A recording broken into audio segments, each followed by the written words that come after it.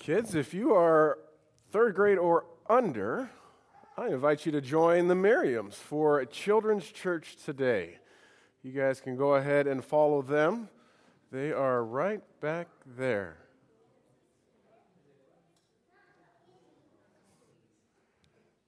There they go.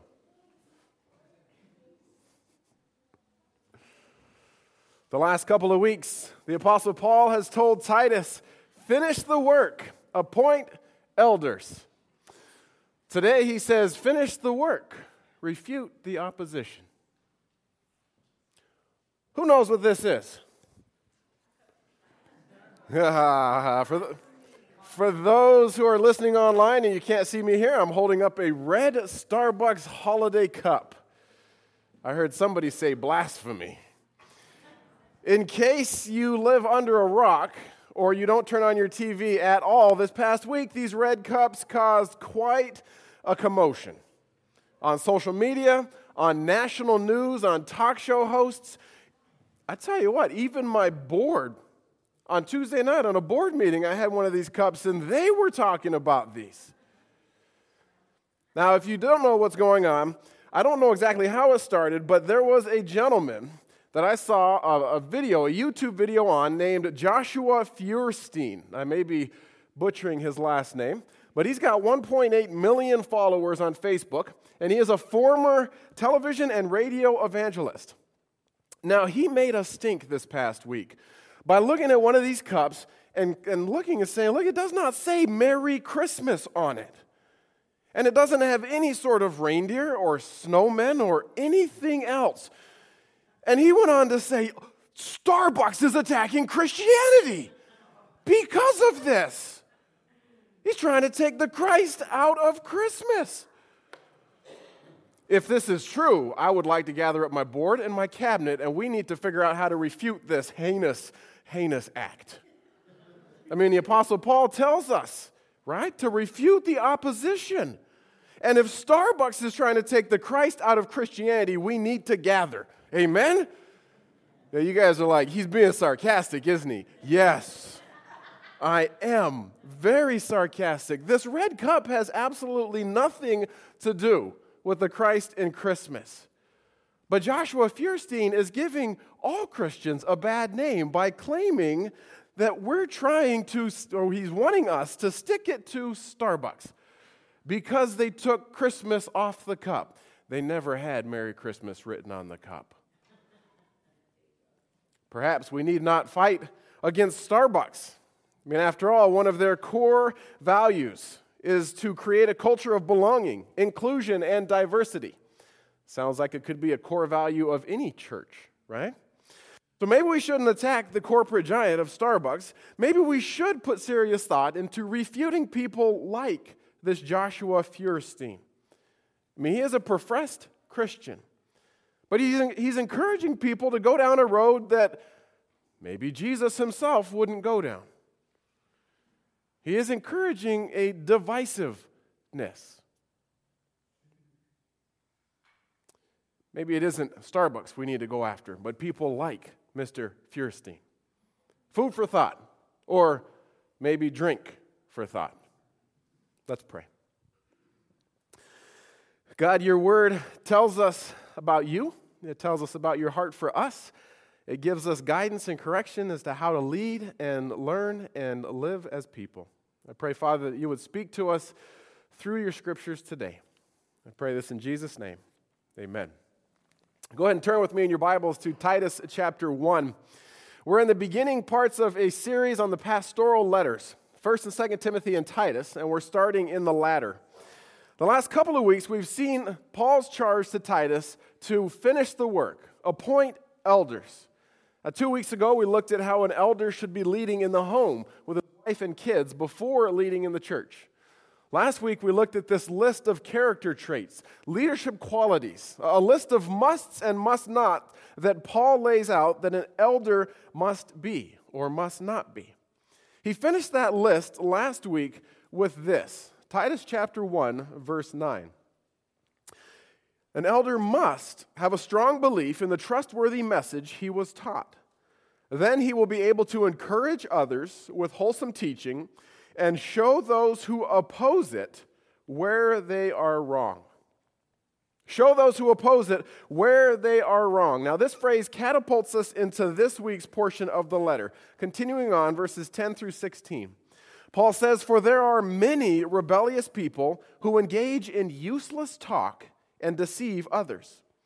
This is especially true of those who insist on circumcision for salvation, or of the circumcision party.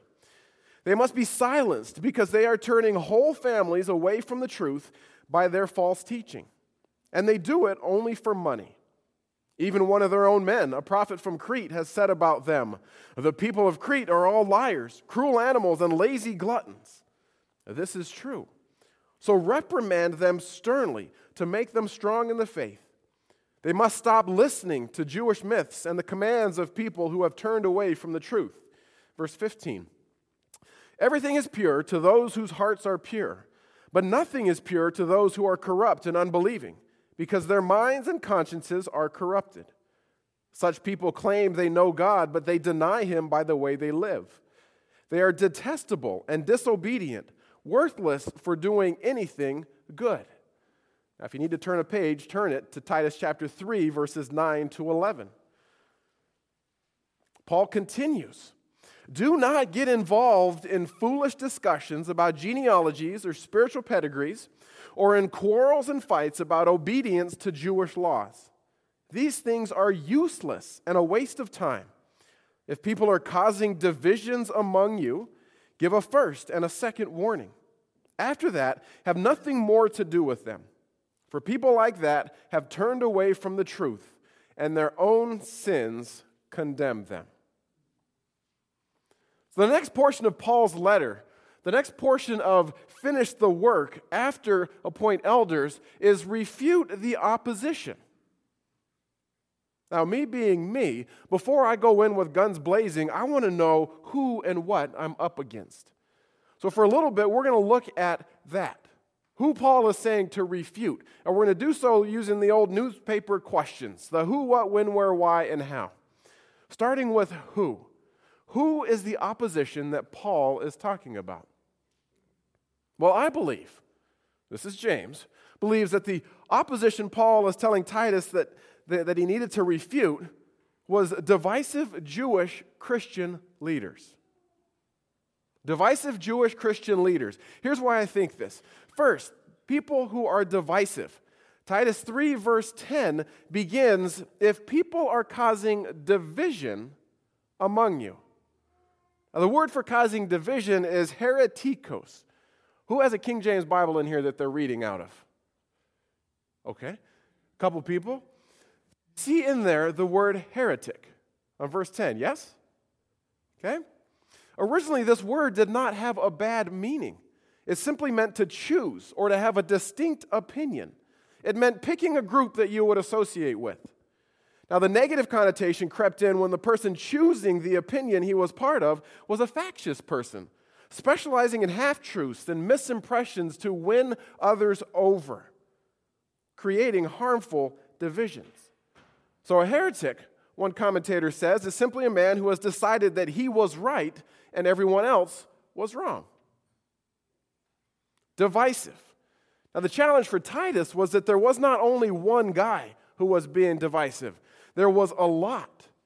Chapter 1, verse 10 begins, "There are many rebellious people, and these many must be refuted." Divisive Jewish Christian teachers. The second word in that phrase, the Jewish reference. Titus 1, verse 14, there is a reference to Jewish myths. In chapter 3, verse 9, there's mention of fights and obedience about Jewish law. Would a non-Jew have any reason to be pushing people to adhere to Jewish traditions? Doubtful. Now, there's also the comment about the circumcision party. Titus 1, verse 10. It says, "There's many rebellious people who engage in useless talk and deceive others. This is especially true of those of the circumcision party." Now, this was a group of Jewish Christians who had converted to Christianity, who were claiming that in order to be fully saved, you must still be circumcised. This is not a new group that just sprung up on the island of Crete. This is a group that Paul had to talk to in the past. In fact, Peter also talked about them. When the Gentiles started getting saved and Peter came back to the church in Jerusalem to give an update, he said this in Acts chapter 11. It said, "Soon the news reached the apostles and other believers in Judea that the Gentiles had received the word of God. But when Peter arrived back in Jerusalem, those of the circumcision, or Jewish believers, criticized him. 'You entered the home of uncircumcised men, of Gentiles, and even ate with them,' they said." Later on, the Apostle Paul and Peter were again dealing with the same group of people in Galatia. And if you look in Galatians 2:12, it uses the same phrase, those of the circumcision party. Now, I'll unpack a little bit more of what they believed in just a little bit. But for now, this reference gives me added weight to the fact that I think the people Titus was to rebuke had Jewish roots. So, divisive Jewish Christian teachers. The Christian reference. I believe these people had been converted, at least to some degree, to Christianity. In verse 16 of chapter 1, Paul says that these people claim to know God. Now, that in itself may not prove that they are following Christ, but we can see in Paul's instructions about how to handle them, the instructions he gives are instructions of ways to handle people who are one of us, who are Christians, who are in the church. See this in 3 verse 10. It says, "If people are causing divisions among you, give a first and a second warning. After that, have nothing more to do with them." Now that style, that approach was something that Paul taught. It was something that Jesus taught. The fact that Paul even wants Titus to address this group shows me that they claim Christ. Because otherwise, Paul would have told them, just ignore them. Don't worry about them at all. They are unbelievers. We can see that would have been Paul's process in 1 Corinthians chapter 5. Paul says, "It isn't my responsibility to judge outsiders, but it certainly is your responsibility to judge those inside the church who are sinning. God will judge those on the outside. But as the scriptures say, you must remove the evil person from among you."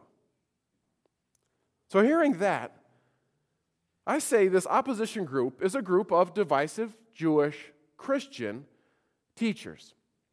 And the last part, teachers.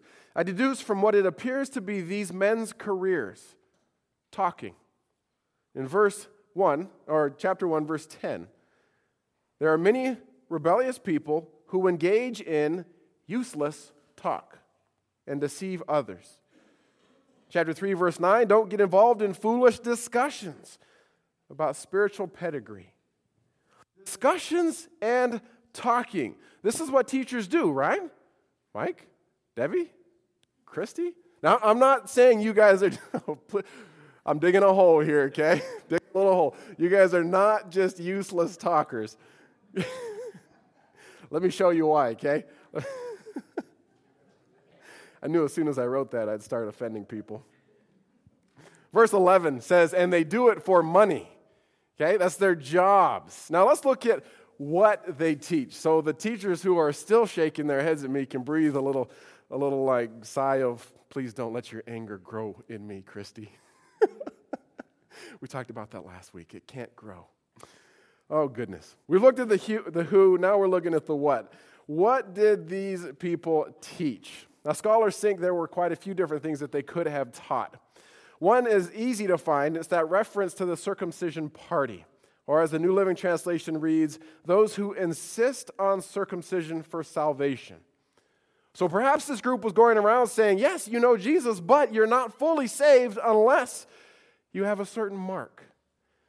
Now, before we start throwing too many stones at this group, at this potential teaching, let's remind ourselves what circumcision was for the Old Testament Jews.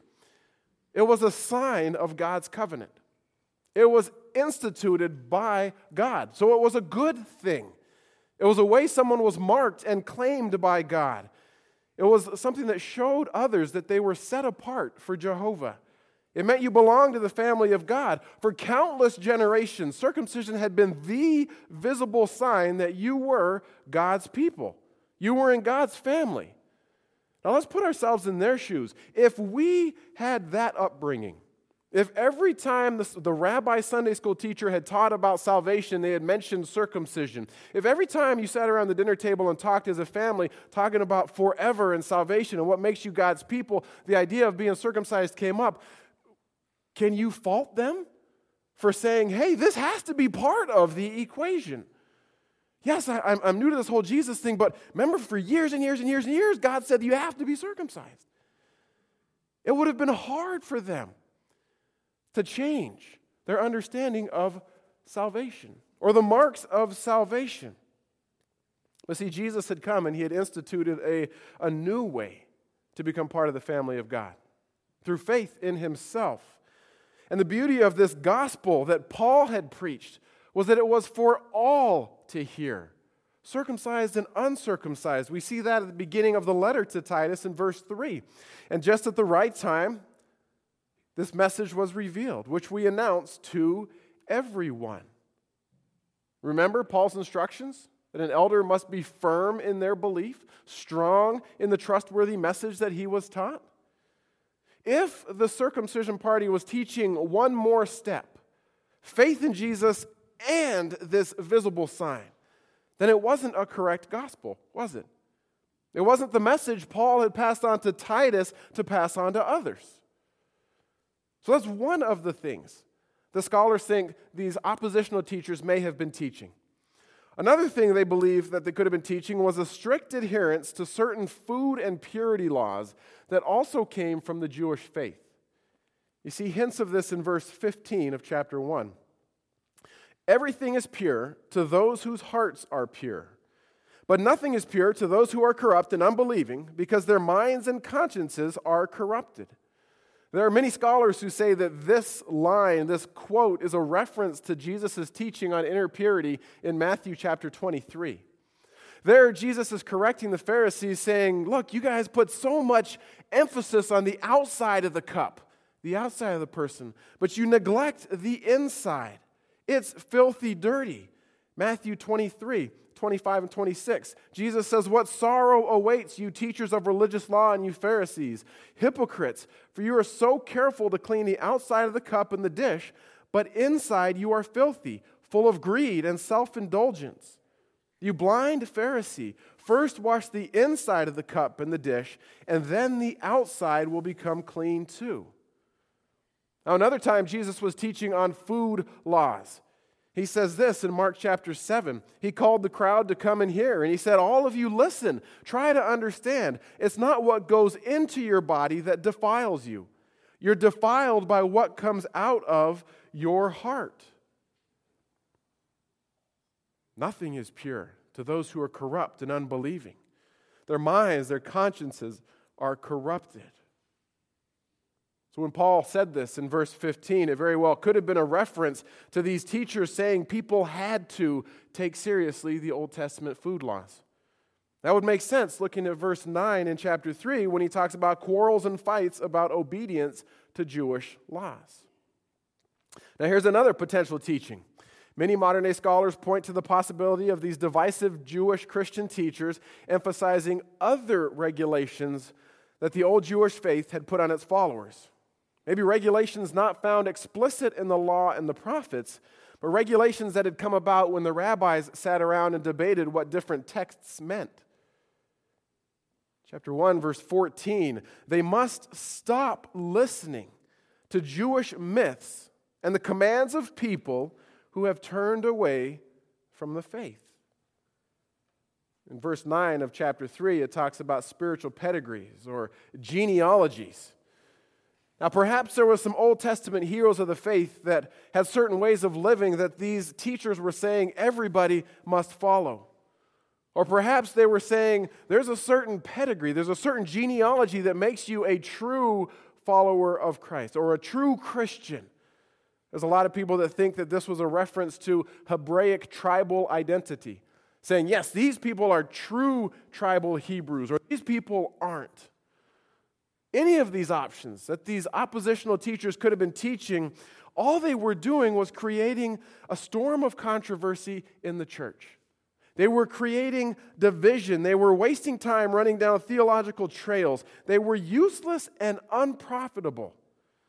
Which is interesting because that's exactly opposite of what Paul says in chapter 3, verse 8, when he talks about what followers of Christ believe. He says these teachings are good and beneficial, good and profitable. So we don't know for sure what these teachers were trying to teach, but it appears that they were trying to add to the simple message of salvation. Trying to say that the cross and Christ on the cross was not sufficient. Trying to say that grace was not enough. That in order to be truly good, you must follow more rules and regulations. That's the what. So we've looked at who, and we've looked at what. The others are going to go by more quickly. Where, when, and how are all kind of answered in verse 11. It says, they must be silenced, for they are turning whole families away from the truth by their false teaching. Turning whole families. From this verse, we can deduce that the teaching was being done in homes, which is no surprise to us because last week we talked about these churches meeting in homes.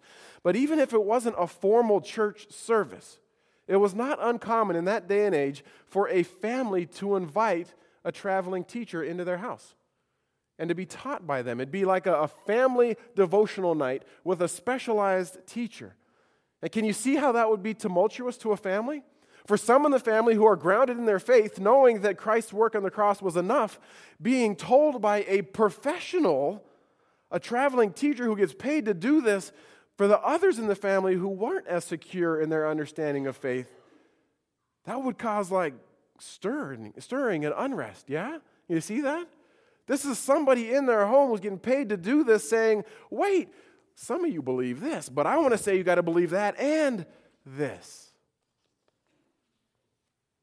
This would not have been a good thing to create unrest in families, as the family was the community, the social and the relational structure of the early church.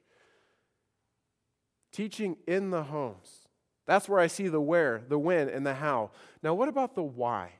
Why were these people teaching this? Again, we don't know for certain.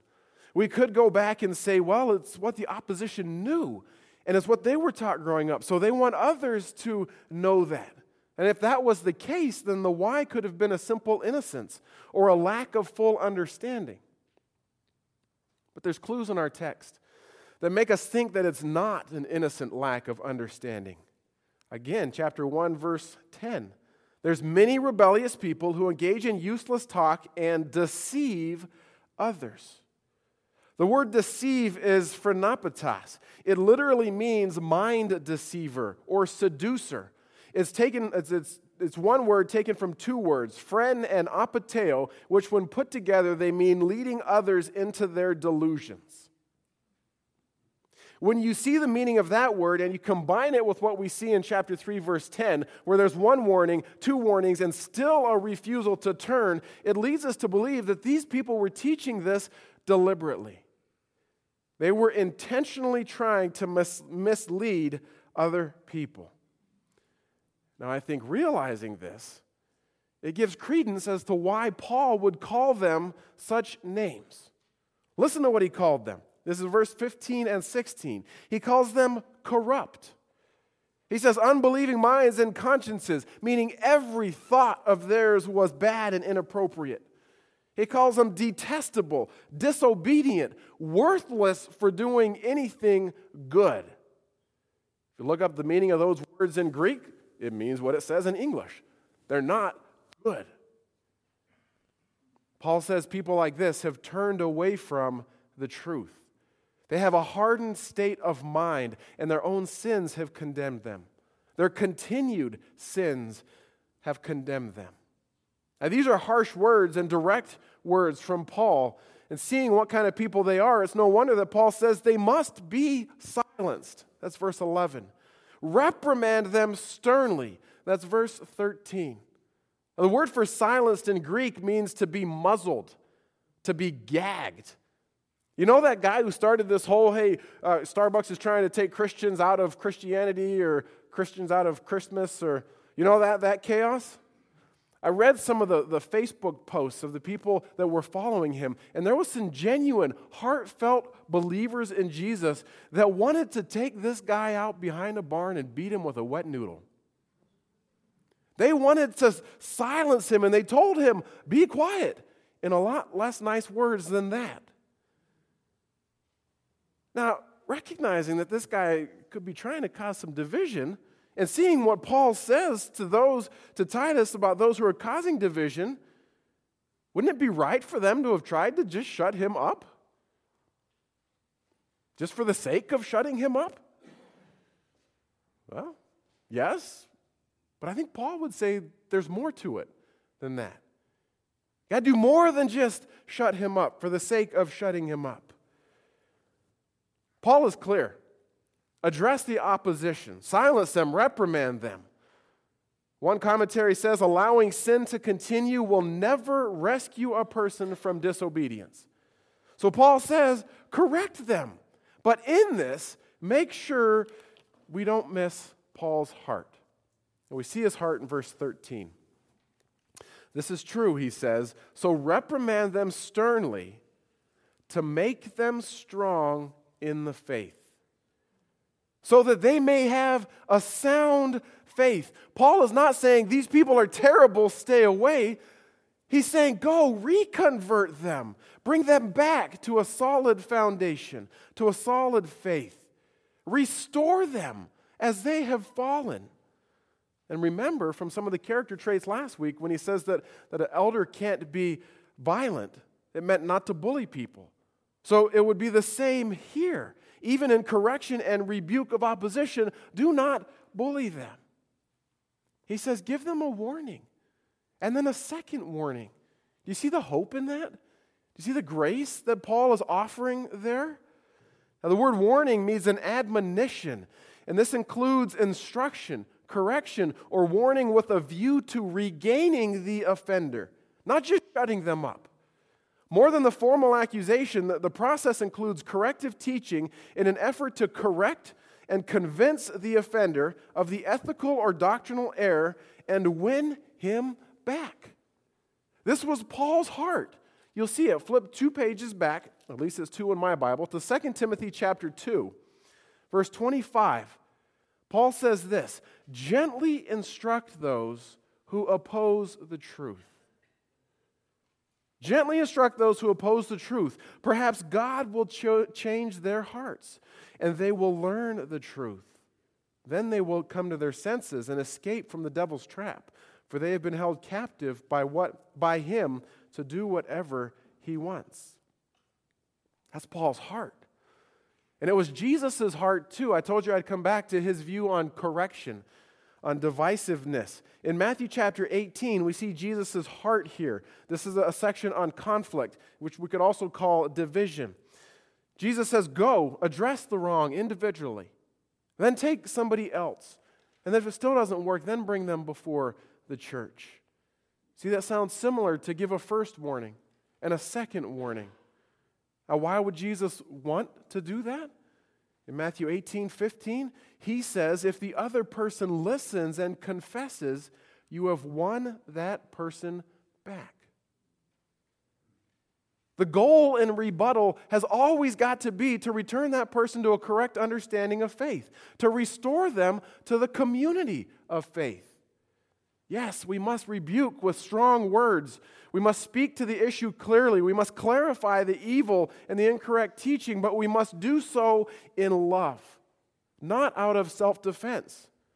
The goal is not, I'm right, you're wrong. The goal is so the offender can be returned to sound faith.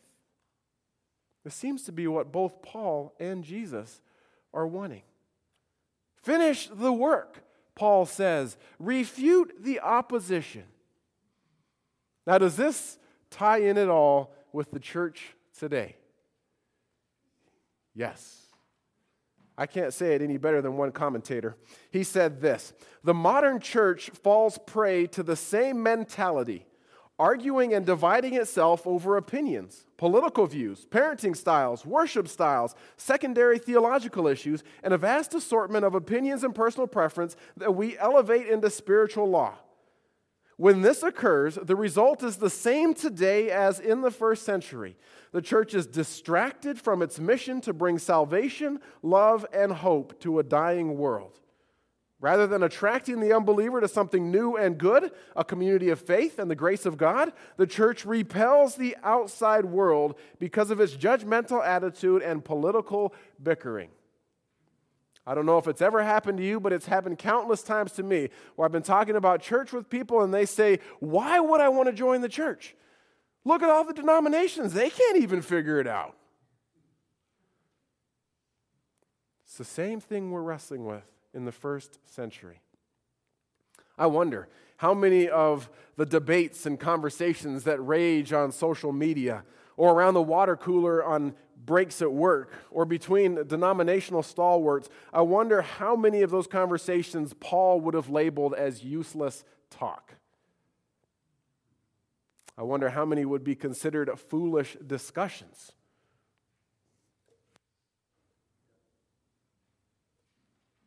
Here's where I want to try and bring this home to us with just some questions for us to ponder, some questions to think about. One of the things that the oppositional group may have been teaching was that there was more steps to salvation. Christ alone, and one more thing. In our lives, do we have a deep enough understanding of the true gospel message that we would be able to detect if we are trying to set up more steps and regulations for ourselves, or for our family, or for our friends, or for non-believers? Are there people that we interact with, discussions that we get involved in that could be considered useless? Could these discussions be driving people further away from the faith rather than into true and sound doctrine? Now, I'm not saying don't ever have spiritual conversations. Don't ever have theological conversations. Because, as one guy writes, there are certainly numerous areas in belief and practice where modern Christians must allow differences to exist side by side. There are also too many situations where indiscriminate open-mindedness has allowed the historical gospel to be diluted to suit modern and postmodern sensibilities. This text could be a proof text in religious bigotry and narrow-mindedness, or it might be read as an authoritative wake-up call for many of us today. Check our conversations. Now, could it be that there is a legitimate need for us to correct someone? If that's the case, are we doing it with the right motive, with the right heart? Could today be a gut check into our spirit? Here's something that could really hit home. For those that have their pictures on our wall as official leadership, or for those who may be considering saying they're willing to serve in leadership, are we sound enough in our own understanding in the gospel to be able to see and address potential heretical teaching? Are we willing to do that? In the last decade here at First Church, there has been some times of divisiveness. We're not immune to this sort of thing. Will it always be as easy and as humorous as a red cup? No. There's going to be times, it has been and will be, painful and difficult. But that's one of the joys that God gives us as He gives those people with leadership skill and ability. He also gives the correct heart and the right words. And if we're listening to His whispers, we will be able to restore people, not just to correct understanding, but to the community of faith. So chew on those things. Chew on those questions. And here's a little plug. Having heard 3 weeks on biblical leadership teaching, be in prayer about joining our leadership team. On the back of your bulletin, we have some needs. We want to make you aware of those. Some pillar positions, some areas where we could use people who are gifted and passionate in those areas. Look at those. Pray over those. Consider serving in those areas. And if you're willing, let us know. But know that much like Paul told Titus, we'll still need to evaluate whether or not that's the right fit. At the very least, if you say you're willing, you might get a cup of coffee with me in a red Starbucks cup. Amen? Hey, let's pray. Lord God, I'm grateful for your teaching to us. I'm grateful for the examples that you give us of ways we need to interact, even with those who don't see eye to eye with us. God, I need to pray for wisdom and discernment for myself and for us as a body, to know what conversations to address and which ones to just let go. We want to be a people, Lord, that draws people to you and not pushes them away. And yet we also want to be a people who are grounded in the faith and the gospel that you have passed on from generation to generation to us today. Help us to know how to do this, how to best refute the opposition in our own lives and here in this church. I pray this in Jesus' name. Amen. Amen. Would you stand with us as we close in song this morning?